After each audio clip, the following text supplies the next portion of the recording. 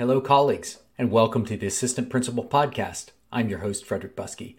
The goal of this podcast is to improve life and leadership for assistant principals and other school leaders.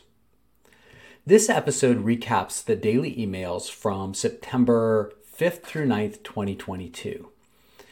If you already subscribe to my daily leadership email, I hope that having this podcast will help add a little bit of extra value. If you don't already subscribe, you can head over to my website at frederickbuskey.com where you can find links to subscribe to the daily email. A lot of readers like to start their morning by reading the daily message, and it just helps them be more intentional about their leadership and sometimes to reflect and set goals on how they can make a difference that day. All right, this past week was all about relationships, and I'll start with a story. My first administration job was at a county office in Ohio, and we call those educational service centers. What was unique about that situation was that the educational service centers, or ESCs, did a lot of district office functions, providing support for talented and gifted curriculum, special ed, and those kinds of things. But we weren't part of the districts we served. So it was a very different model because we actually had to work for contracts and try to get the districts to buy in and be pleased with our services. So as I went around as a special ed coordinator, I was working with teachers who I was not supervising. And it was really critical to build relationships. And when I started the job, that's what my superintendent said. Your first job is to build relationships. And it's hard to admit, but I didn't really know what that meant. I was always a very task-focused teacher. I loved my kids. I would do anything for my kids, but that's who I focused on. I wasn't really that worried about the adults. I figured they could take care of themselves. So when it came to building relationships, I would go into a classroom, smile at the teacher, and I'd say, "Oh, how was your weekend?" But it really didn't usually go very well because when I asked them how their weekend was, I didn't really care, right? I was just trying to build relationships so I could do my job. So that was something that it took me a long time to learn about and to understand. So I think that's an important perspective as we recap these daily emails. If you're somebody that kind of struggles at that relationship piece with me, like me, then I hope this will really help you. If you're a pro at relationships, I still think you should really pay attention because understanding how to actually build those relationships will allow you to better lead and coach people like me and help us do better. On Monday, we looked at 3 different forms of workplace relationships. One is congenial. In a congenial relationship, we're all friendly. We go socialize, we do things together, but we can't have the hard conversations about teaching and learning, and we can't give each other critical feedback because congenial relationships really are based around the social components of relationship.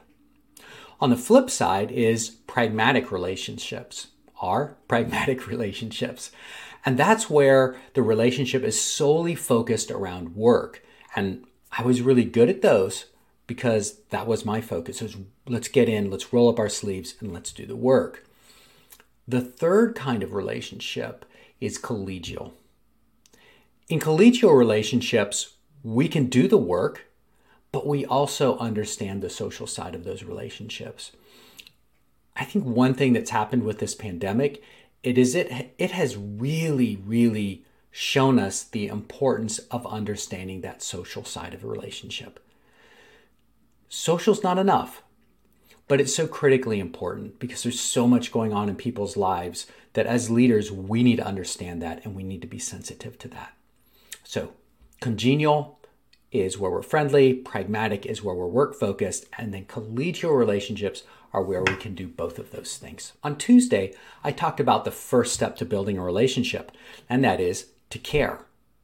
Don't laugh at me, right? Remember the story from the beginning.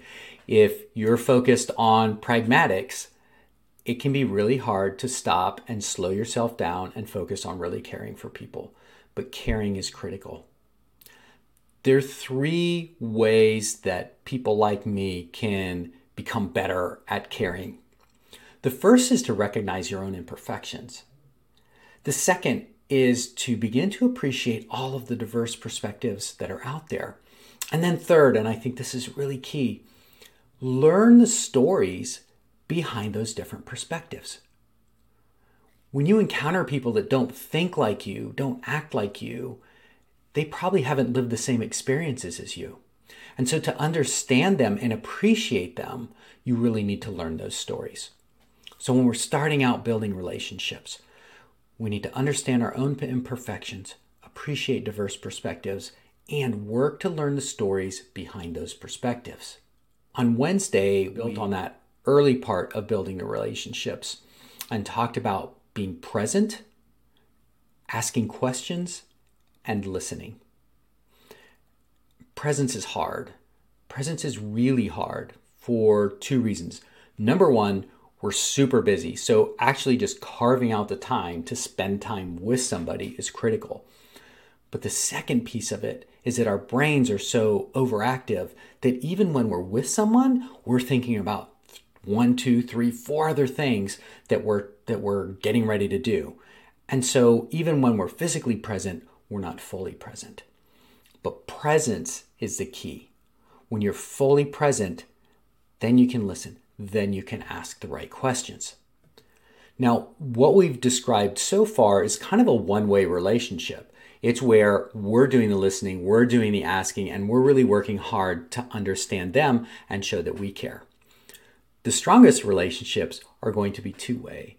So how do we build the kind of relationship where they care about us and they're interested in our lives? And I think one of the really important things to do is to be vulnerable. By definition, being vulnerable isn't safe, but there are a couple of ways that you can be vulnerable in ways that are less vulnerable. So the first thing is to show that you're human. It's okay to have down days. Now that doesn't mean we complain, because as a leader, you are the lighthouse. But you can let people know sometimes when shining that light is taking more effort and is harder than other times. You can also ask for help. Asking for help that the listener can give, is so powerful because it lets them give to you, which helps them feel better about themselves. It also helps to build their own capacity, especially leadership capacity, when they're helping you. And then finally, you can share your dreams. Why did you become a leader? What do you hope to achieve? What do you want to see for your students and the teachers that you work with? Sharing dreams can be a really powerful way to build that relationship and build that reciprocal relationship with people. As you know, on Fridays, I like to ask reflective questions. So I have 3 questions for you right now. Number 1, what did you do this past week to build relationships with your early career teachers? Number 2, what can you take away from this podcast that will allow you to build relationships in the future?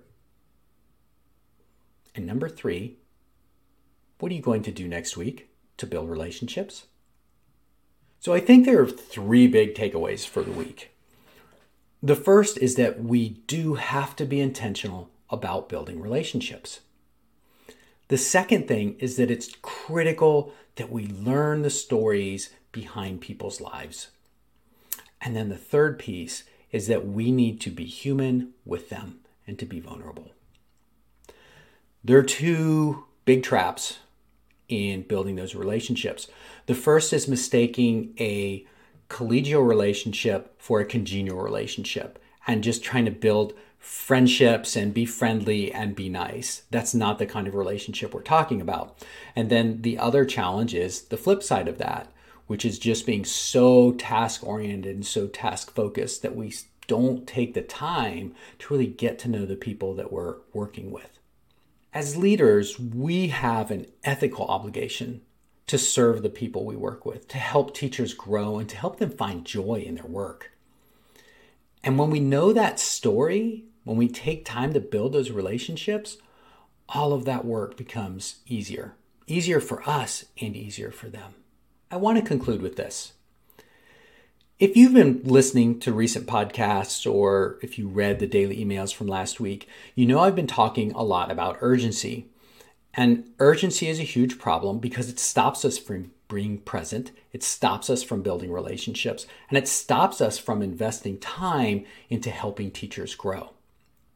I talked about a concept called the black hole of urgency, where you have a dream, you have a goal, you're trying to go somewhere, but you can't get there because the gravitational pull from this black hole is so strong, it just keeps sucking you into this zone of urgency where you're running around, putting out fires, doing all that managerial stuff, but you can't make progress on the things that really are going to drive your school. You can't spend time with teachers, observing, looking at the data, working with them to identify places where they can grow.